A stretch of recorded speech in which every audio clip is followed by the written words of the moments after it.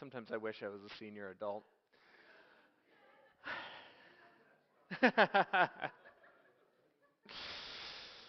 Well, it's interesting.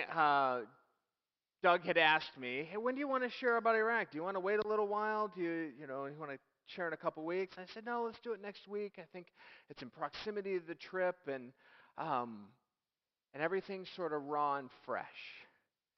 But that also means everything's sort of raw and fresh.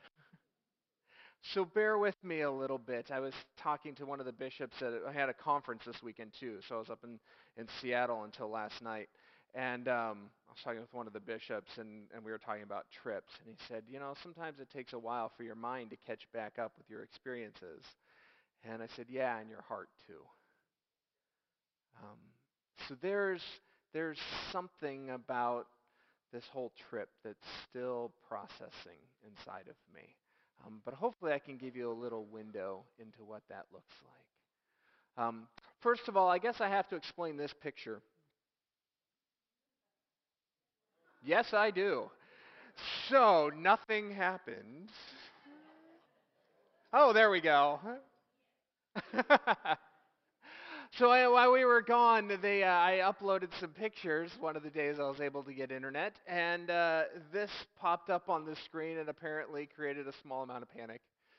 Um, there's a story to this. The man on my right there is a pastor of well, he's a Free Methodist pastor in the area that watches over and does ministry in 8 different refugee camps. He's not located at a church, but he goes around and does ministry at a camp. Now, he had arranged for a distribution of stuff in this refugee camp with Samaritan's Purse. And while we were there, go ahead and go to the next picture. This Peshmerga soldier showed up. Now, this guy lives in the village, and the way the Peshmerga soldiers work, they're Kurdish defense teams, and they work for a week on deployment, and then they come back for 3 weeks with their family, and it's pretty universal for them. And he showed up, and he was there getting shoes with his kids, and getting a box of food and some of the stuff we were distributing, but he's friends with the pastor. And so they got joking around, and he was like, "Hey, here," and took off his gear and put it on him, and they were laughing and joking about the weapons and all that. So that's where that picture came from. We were just playing around with loaded weapons. So, so nothing traumatic or whatever. Anyway, I thought I would clarify. So let me go ahead and tell you a little bit about what we did and how we got there. Go ahead and So this is a picture of Iraq. Doug loaned me his little laser pointer here. Um, so Iraq is this area about like this. And the upper area here where you see all these little dots, those were the places that we were at and the camps we visited and the things that we were involved in. Drawing a rough line, kind of like this. Come a little farther down. This is what they would call Kurdistan, or Kurdish-controlled Iraq. I'm not going to get into the whole history of the Kurdish people. We might talk about that some tonight, and there'll be during the evening service tonight at 5:30. I'll have a more question and answer time, and we can have some more discussion about this stuff. But Kurdistan is a semi-autonomous region in Iraq. So it's still under within Iraq, but they have their own government, they have their own fighting force, they have their own people. They're a separate area entirely. In fact, you have to get a different visa if you're going to go down into southern Iraq. So we were up in Kurdistan. Go ahead and go to the next picture.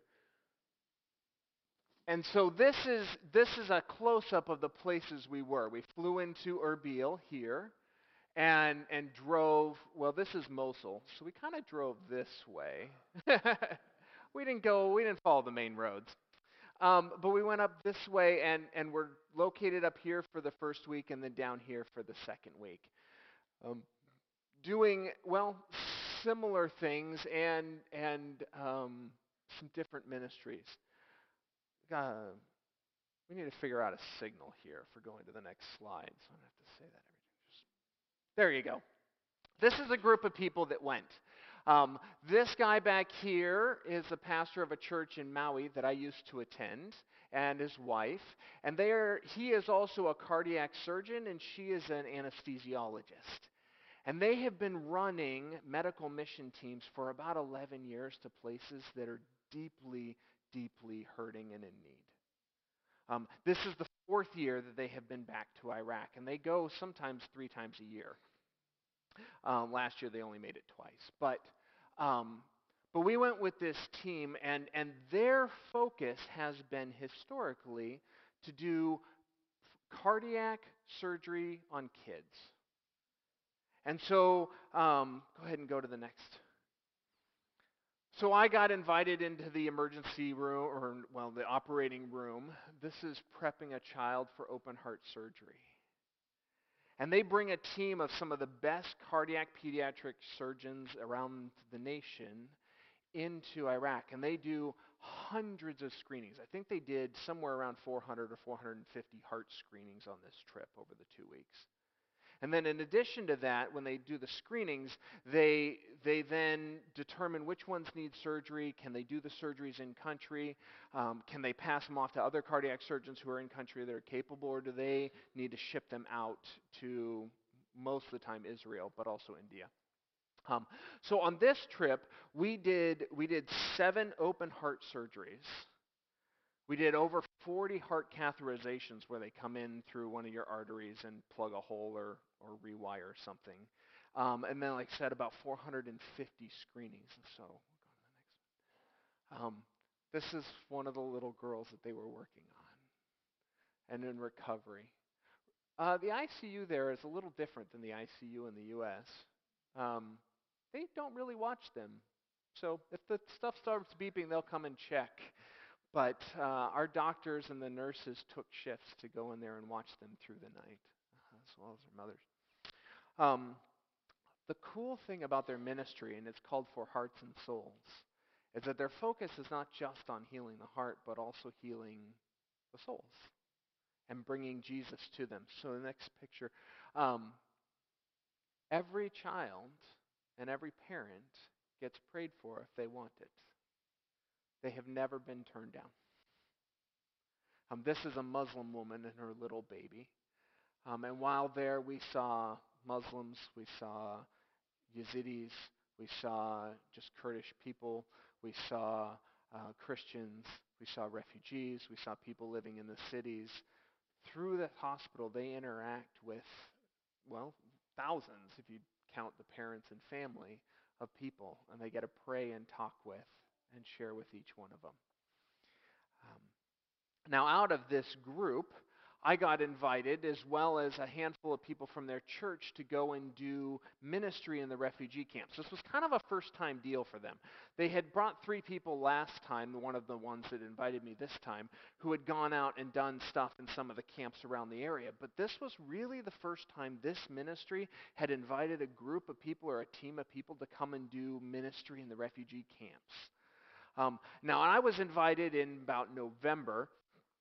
And as I talked about ahead of time, spent a lot of time praying about that, talking with Shanette and trying to figure out, is God really calling? Is this what he's asking us to do?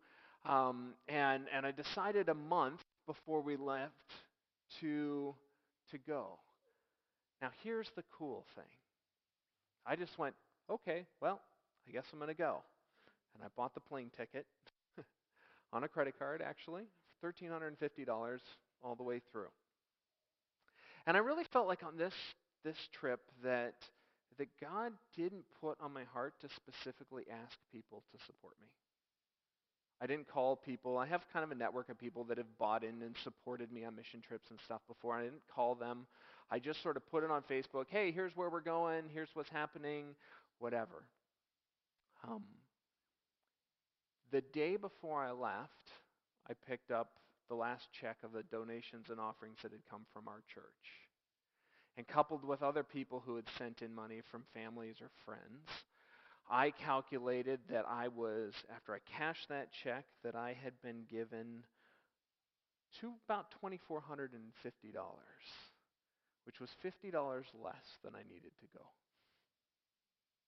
I was like, wow, that's amazing. I went and I told my mother, hey, guess what? Like, I'm so excited. I haven't even asked people for money, and people have just generously given from our church and from different places. And I came within $50 of what I thought I would even, just guessing I would need for the trip.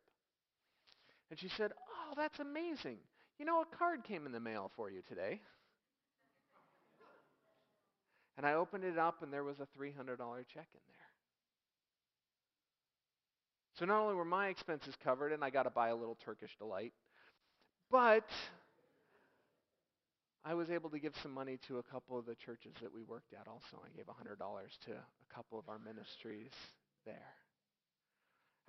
Now, in addition to that, you guys also did an amazing job of donating supplies and stuff. This is us sorting all the stuff that was donated for the refugee camps that we brought in. We're sitting in our hotel. A fun story about that, and I'll talk a little bit about that a little more in a sec from what came here. But there was a single mother that Shanette and I made friends with when we were down in Lebanon who had a really rough life all the way through, and she'd been homeless and had lived in a homeless shelter for a while and was just struggling. And finally she's got a job now, and she's working, and she's back at the homeless shelter where she used to be hosed, serving and helping. And when she found out about this, she was like, oh, we'll help. And so she rounded up the homeless people in Corvallis, and they collected supplies to send with us to the refugees. And I got a box from her of all kinds of things that refugees might want. It's pretty amazing. So one of the things that came out of the church, go ahead and go to the next one there. In many of the refugees, because they fled with nothing and then had to sell whatever they had to sell their earrings or their jewelry just to get someplace and get out of space. So I had mentioned to you guys, hey, we could really use some, just jewelry and simple things to give away to the kids. So go ahead and go to the next one. This little girl was unprompted going, hey, look, I got earrings. She was just very excited. It was really, really cute. So for those of you who donated from here, even those little things make a huge difference. And I just was taking pictures of kids in the school, and she's like, hey, look at my ears. So anyway, she was pretty excited. But this is where we were. So I'm going to kind of start off with just the basics of what we were doing. This is a refugee camp that we took a picture of second day I was there. It is kind of up in that northern area where all that cluster of dots were. It's up outside of Duhok. There is roughly 17,000 people that live in this within the compound walls here, or fence, and there's somewhere around 40 or 50,000 that are outside of it. So there are 65,000 people in this camp. There's depends on how you count them, somewhere in the neighborhood of 30 to 40 refugee camps in northern Iraq. Yeah. Mm-hmm. Though they don't search you. I mean, you could ride in there with a machine gun if you wanted to, but people don't. But there's somewhere around 30 to 40 of these refugee camps, which you can do the math on that. Some are bigger, some are smaller, and whatever, but there is literally hundreds of thousands of people that have been displaced by the fighting. In Mosul alone, there was 1.9 million people before ISIS. And some are still there, but hundreds of thousands have dispersed. And so the need in this area is huge, and there are just hundreds of thousands of people that are living in these little places. So go to the next picture. And so what we did is we got to go to the refugee camps and take pictures of ourselves. Actually, we get there, and it was amazing how excited people were to see us and meet us. Almost everybody could say, "What's your name?" Usually couldn't pronounce mine. Trevor is not a sound they have in their language. But it was really fun for me to try and pronounce their names because I can't say their sounds, and they couldn't say mine. We had laughed a lot. And just spend time sitting and playing and with the kids. Um,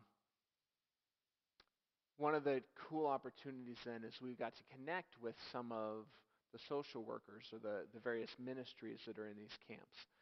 And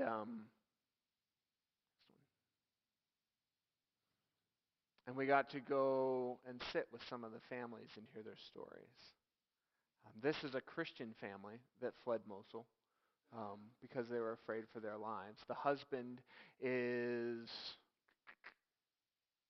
this family. The husband is in. He's a Peshmerga soldier, so he was gone. Go ahead and go back real quick. He's a Peshmerga soldier, so he was gone. But there is, when he's home, 7 of them that live in what we would sort of see as a pod for transporting our shipping stuff. They have a real small kitchen. They have it's kind of a metal walls. Um, it's not insulated inside. Inside it's that corrugated thing, a few windows, um, and they're dry. I mean, we forget, it's Iraq, right? But they're about the same parallel we are, and so it snowed on us 4 times while we were there during the day. And but we got to go and we got to sit with them and hear their stories. This next picture. We also got a chance to connect with Samaritan's Purse and do distribution of food and aid for people. Um, I've got some pictures, I might show them tonight, but of what we gave out. But this girl's holding blankets. There's some food in that box. It's only about a week's worth for the family. Some toiletries, soap and toothpaste and stuff. Um, and over on this side, you can't see it in this picture, there's a whole wall of shoes. How many of you have ever bought or worn Tom's shoes? They say if you buy a pair of shoes that they'll donate a pair to someplace else. There was an entire wall of shoes that we unloaded from a truck and gave out Tom's shoes to kids that literally had nothing. So it was pretty beautiful ministry. You might notice this guy. He was the one who was holding the gun in the first picture with me. The Free Methodists have 4 churches in northern Iraq, all run by refugees. They actually fled Baghdad during persecution because they were Christian. And they've now planted 4 churches up in that area. This guy is the one that works with about 8 different camps. And Samaritan's Purse not only runs their ministries, but then they help provide for other places that need help. And so he had contacted Samaritan's Purse and said, hey, this community that I'm working with and I'm running a Bible study at and I'm doing stuff with, they really need help. And so the way it worked out, Samaritan's Purse needed some help with the distribution. And we showed up and I went, hey, Salam. And he was like, hey, Trevor, how's it going? What are you doing here? Well, this is our ministry. This is what we do. And we had this great time of working together for the day, helping and giving. Go ahead and go to the next one there. One of the ladies who came along on the trip was also a trauma grief counselor. And so she got a chance, and I got to go with her into some of the camps and talk to people about their stories and the PTSD and all that. But she also met up with, both of us met up with some of the social workers and the people in the area, and we did art therapy training classes. And so then when they were, doing these therapy classes on how do you help people talk and process their stories, we got to go work with a classroom of children and have them draw a picture of their heart and then talk about, well, what part of your heart is full of love? What part of your heart is full of joy? What part of your heart is sad? What part of your heart is angry? And help them process sort of the emotions and the trauma. Because see, here's the thing that they were telling us about most of these refugees. There is so much pain in the community, and nobody has space to hear each other's. And so there's this collective sense that we've lost everything, that our world's upside down, that and many times our faith has destroyed us. We're Muslim, but look what Islam has done to us.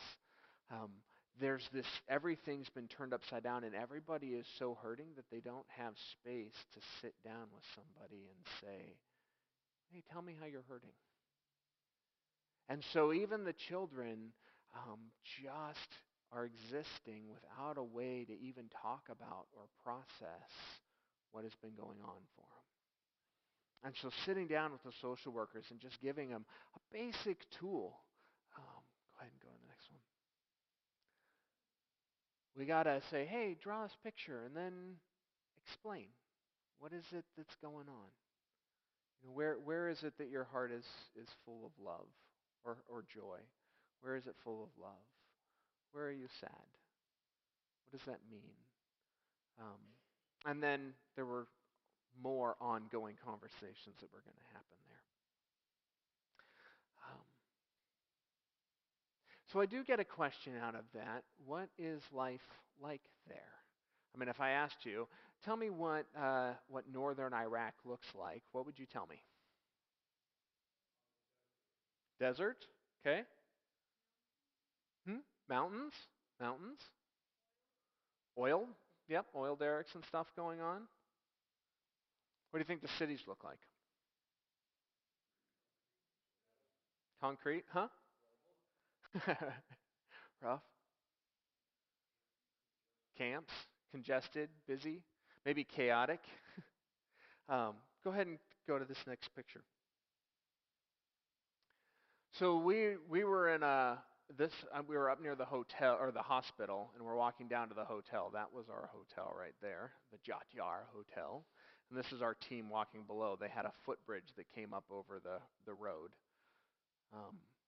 But it is remarkably developed. I was really surprised, having been in a lot of really developing nations where, you've got donkeys and camels and elephants and people and motorcycles and all that on the road and just sort of a mess everywhere. It's actually remarkably ordered and structured. Most people drive decent cars, and there's, good flow of traffic, and the cities are fairly well developed. This city, Duhok, I don't know exactly how many people are in it, but I would guess somewhere around 1 million to 1.5 million people in the city. And safe enough that we just went for a walk as a team on the streets. We did not worry about our safety at all. People were friendly and open and welcoming. Of course, their shopping is a little different. Go to the next one. This is their marketplace. Now, this market covered about 10 square city blocks. This was, I forget which department this was. You can see the fruits and stuff back there.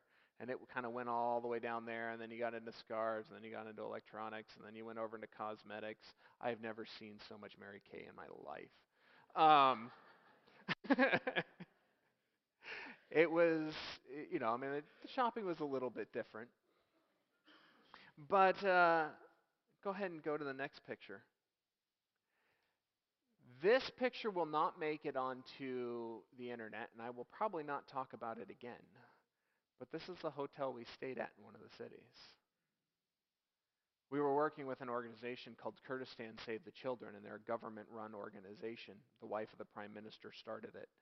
And they are one of the ones who have primarily done heart surgeries on the kids. And they have previously, before our team started showing up, would collect the kids and the families, send them to Jordan, fly Israeli doctors in to do heart screenings in Jordan, then determine what needed to be done and distribute them either back to Israel to go get surgeries or to bring them home and say, oh, your heart's all right, we'll wait. We saved Kurdistan Save the Children in the company somewhere in the neighborhood of $800 to $1.2 million coming in with our teams on this trip. You think about the cost of shipping 500 families to Jordan and then doctors in to take care of them. And the wife of the director of that camp owns this hotel. And so they put us up in the nicest hotel I have ever set foot in. I mean, this is luxurious. Now it's cheaper than here. I mean, the rack rate's only like $200 a night, um, which something like this would probably be 800 or 1,000 a night in the U.S. But I mean, when we talk about the Middle East, this is a 22-story, top-of-the-line, luxurious hotel that has, I mean, everything. It has a two-floor gym in it. With a, yes, it did actually. While we were there, a whole entourage of SUVs rolled up, and some Saudi Arabian guys got out with a dozen bodyguards and all machine guns and armor. It was kind of fun. But anyway, but when you think about Iraq, so often we think of poverty.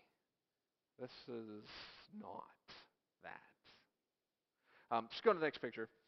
I will not put that on Facebook, however, because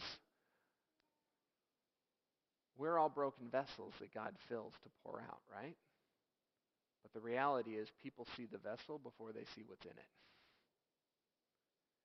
And there was a huge disconnect for me going out and sitting underneath a blue tarp in a tent and then giving somebody some gloves and a hat, maybe a little food, and then coming back and sitting in, well, this was my view.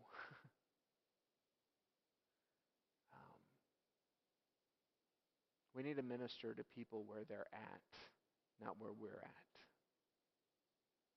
And I think sometimes we forget that. I mean, even here, right?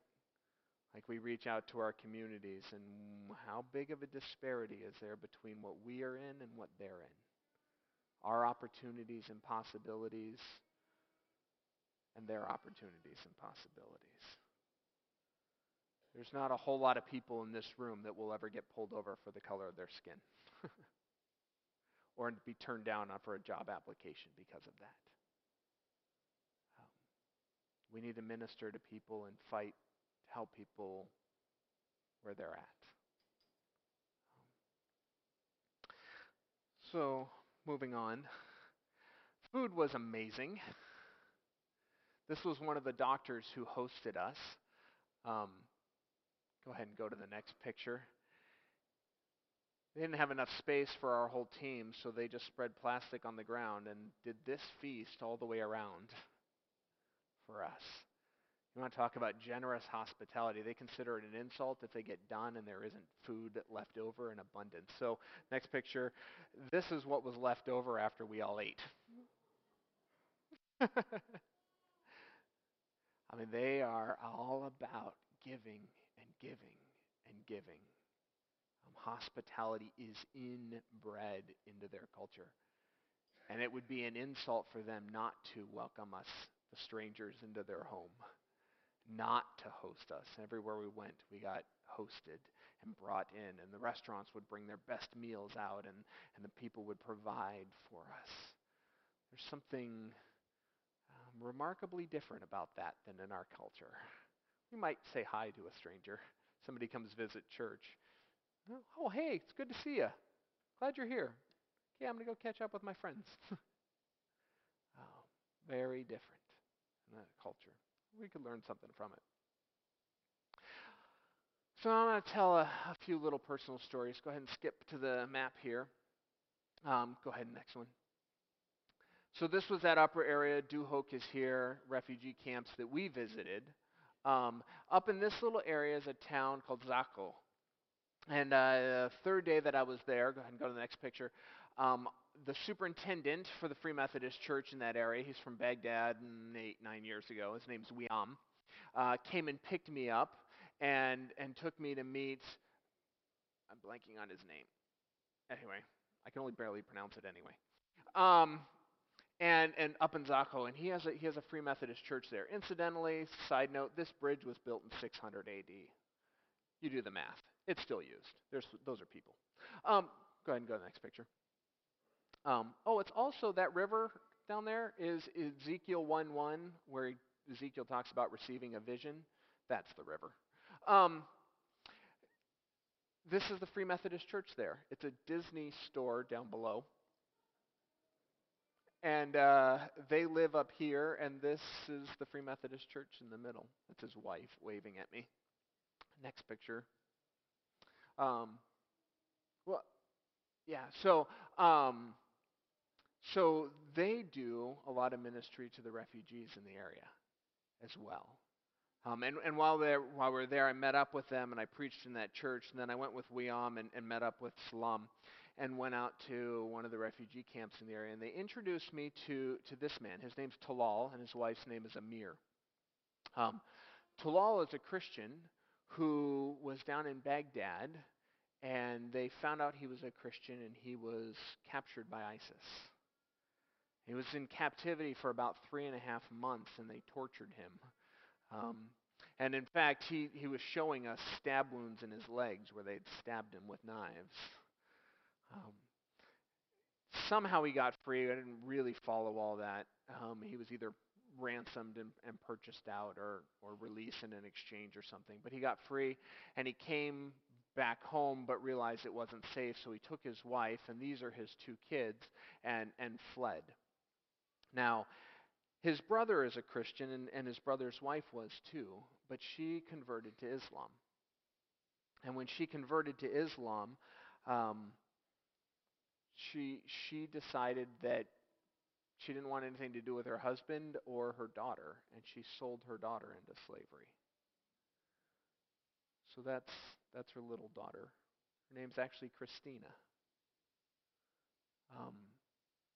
And Talil and his wife were obviously distraught by that, so they bought her back for $7,000 from ISIS.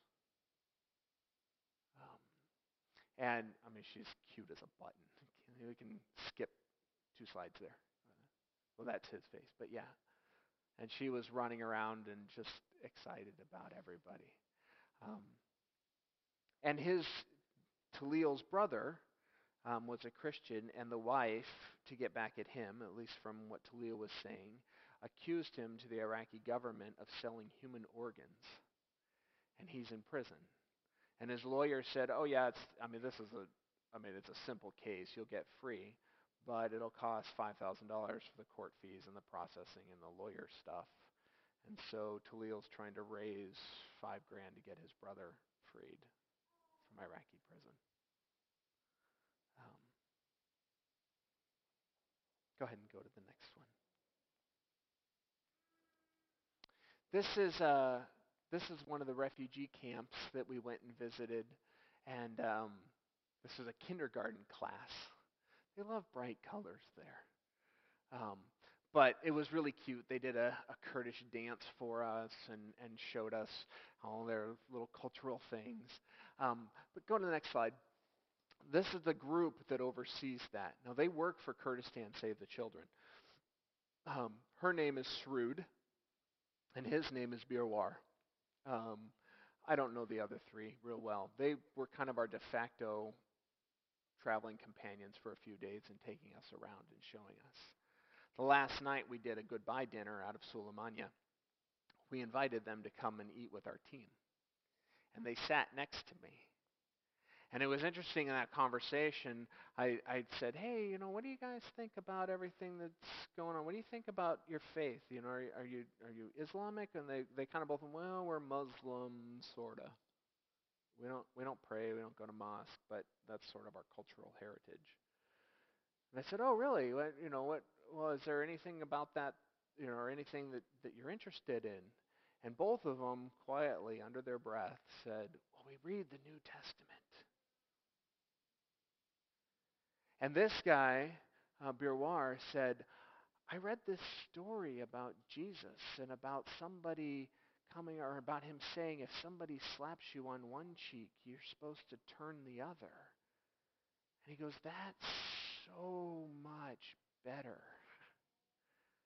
I don't understand why we don't do that. Wow. That's pretty profound. So I connected him with our translator, who's a Christian in the area. and said, you need to follow up on these two. But there is a hunger and an interest and an awareness that the world is very different for them in Islam than the message that we preach in Christ.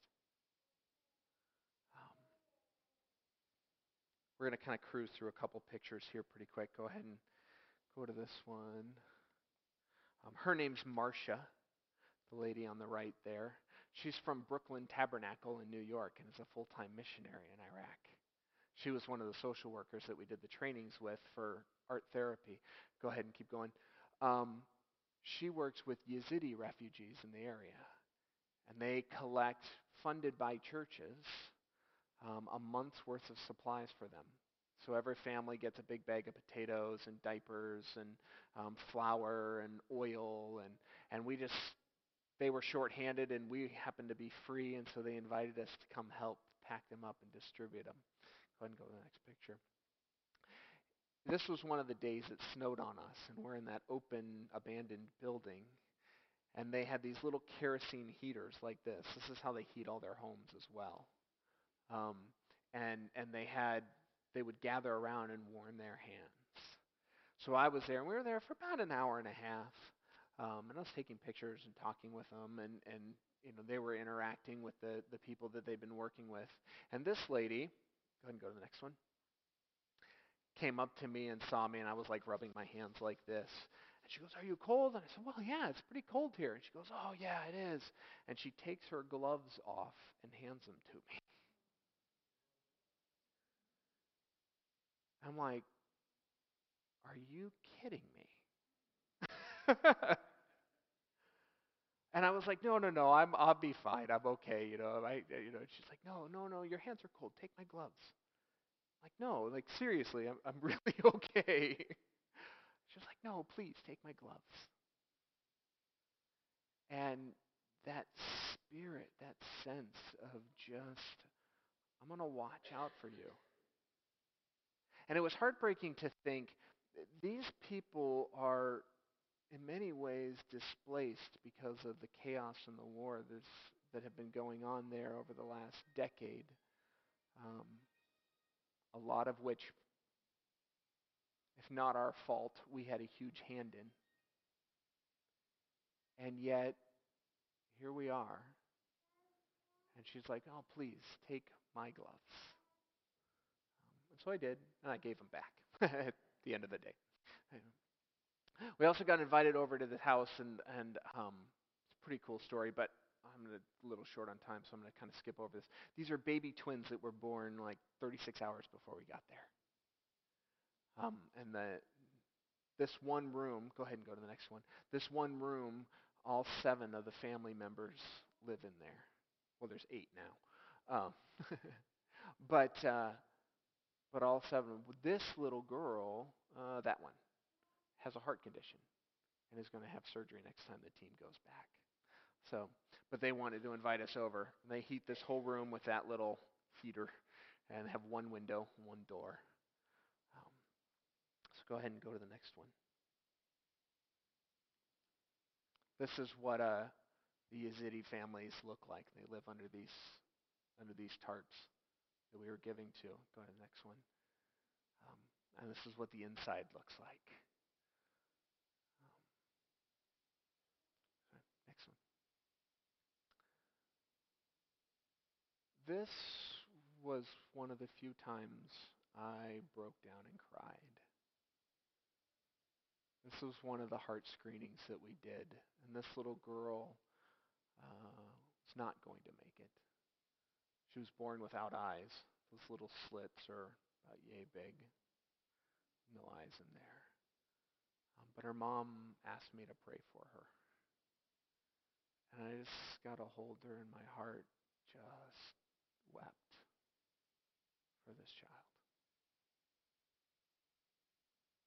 And I think in that sense that I started to understand a bit of God's heart for these people. I mean, she was so little and so helpless and so lost. And literally just praying for her, like tears started coming. And I know this is potentially political, but when we read through the Old Testament, God's heart is for the wounded and the hurting and the broken. Go ahead and go to the Bible verse there. It's Numbers 15 through 16. The community is to have the same rules for you and for the foreigner residing among you. This is a lasting ordinance for the generations to come. You and the foreigner shall be the same before the Lord. The same laws and regulations will apply to both you and to the foreigner residing among you. You see, so often we forget in our own little kingdom worlds that there is no difference in God's mind between those who are living with us and our neighbors. We forget that God's heart weeps for the broken and the hurting. Go to the next one. Deuteronomy 26:12. When you finish setting aside a tenth of all your produce in the third year, the year of tithe, you shall give it to the Levite, the foreigner, the fatherless, and the widow, so they may eat in your towns and be satisfied. Did you ever think about the fact that God calls our tithe to be given to the strangers, the foreigners, the widows? Like, I am glad you gave it to the Levites and we have lights on in this building. But God's heart is not to build our kingdoms. God's heart is to care for the hurting. Next. God defends the cause of the fatherless and the widow and loves the foreigner residing among you, giving them food and clothing. And you are to love those who are foreigners, for you yourselves were foreigners in Egypt. How many people in here are immigrants to America, first generation foreigners? 2, 3, 4. How many of you are from parents or grandparents or whatever that were immigrants to America? That's a trick question. All y'all should raise your hand, unless you're Native American.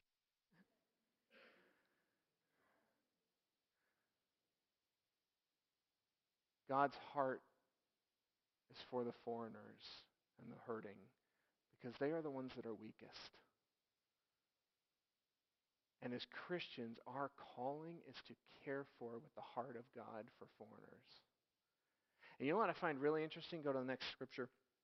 Matthew 2. And after the wise men were gone, an angel of the Lord appeared to Joseph in a dream. Get up, flee to Egypt with the child and his mother, the angel said. Stay there until I tell you to return, because Herod is going to search for the child to kill him. That night Joseph left for Egypt with the child and Mary his mother, and they stayed there until Herod's death. This fulfilled what the Lord had spoken through the prophet. I called my son out of Egypt. We serve a refugee. Let me say that again. We serve and live for a refugee, a foreigner, a stranger. And so often we forget that. I was sitting next to a Turkish man flying home into New York on the plane, and we got in and he started launched into this tirade about our American policies and the weirdness of it and all this stuff. And I just listened to him for 20 minutes. And then I said something about, when he finally asked me what I was doing, so I told him what I was doing. And he said, well, isn't it kind of hypocritical for your government to go and cause all these wars and these problems and chaos, and then you guys come over and start doing things to try and make it better? I said, maybe. But I said, I don't control my government. I don't control my people. But I know what I can do to be good and to help those who are hurting. And I know I can go and help. I know I can provide for those. And ultimately, that's what matters. I will vote how I vote. My government will do what it'll do. But what do I do? And change the whole tone of our 13 hours remaining on our flight, which I was really grateful for. Because at the end of the day, Jesus Christ does not care. I'm going to say that. Jesus Christ does not care, as far as you are concerned, what's going on in our politics. God's got our political stuff figured out. He appoints them. He takes them down. It's his bag. Jesus Christ cares if you love those who are hurting. If you are hospitable. If you turn the other cheek when your enemy, even if it's a Republican or a Democrat, slaps you. See, God cares about our hearts. The rest of the stuff doesn't really matter.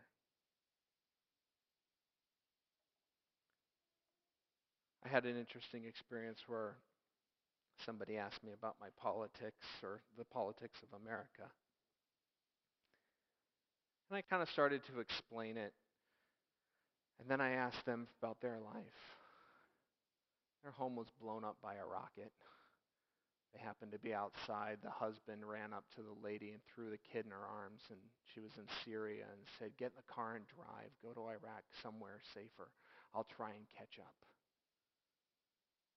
And she was living in a tent in an Iraqi village, and she hadn't heard from her husband in over a month and didn't know if he was alive, and he was still in Syria.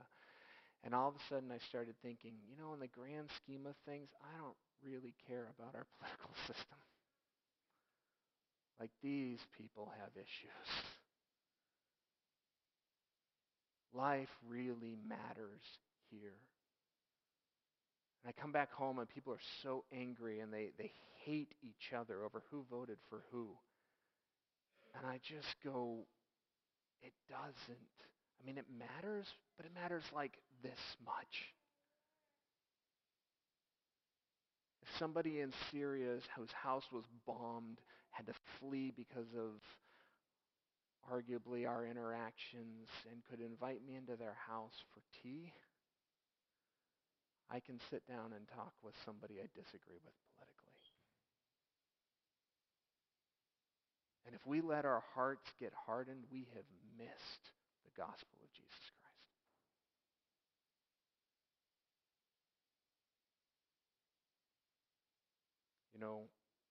The refugee we serve. On the night the people he came to save would beat him and spit on him and kill him, said, "This is my body, which is broken for you. And whenever you eat this, remember me." And in like manner,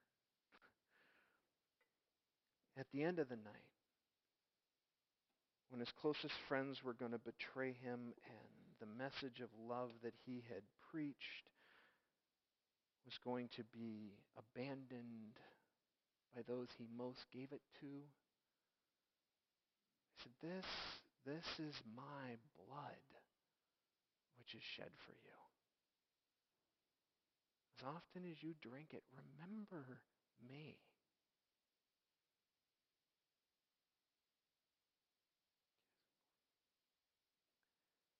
And so as we come to this time of Selah, I invite you to come and remember Jesus.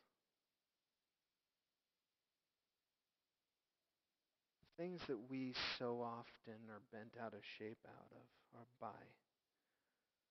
The times we so often forget that it's really about loving and caring for the least of these. Jesus says, remember me. And as we do this, I have a video that's going to play. Sorry, guys. of faces of people I took while I was there. And reflect. Reflect on the foreigner. Reflect on yourself. Remember Jesus. God, I thank you for the opportunity to go. I thank you for the opportunity to see. And I thank you that no matter where we're at or what's going on in the world, you are in control, you love us, and you are good. May our hearts reflect that to all those around us. In your precious name we pray.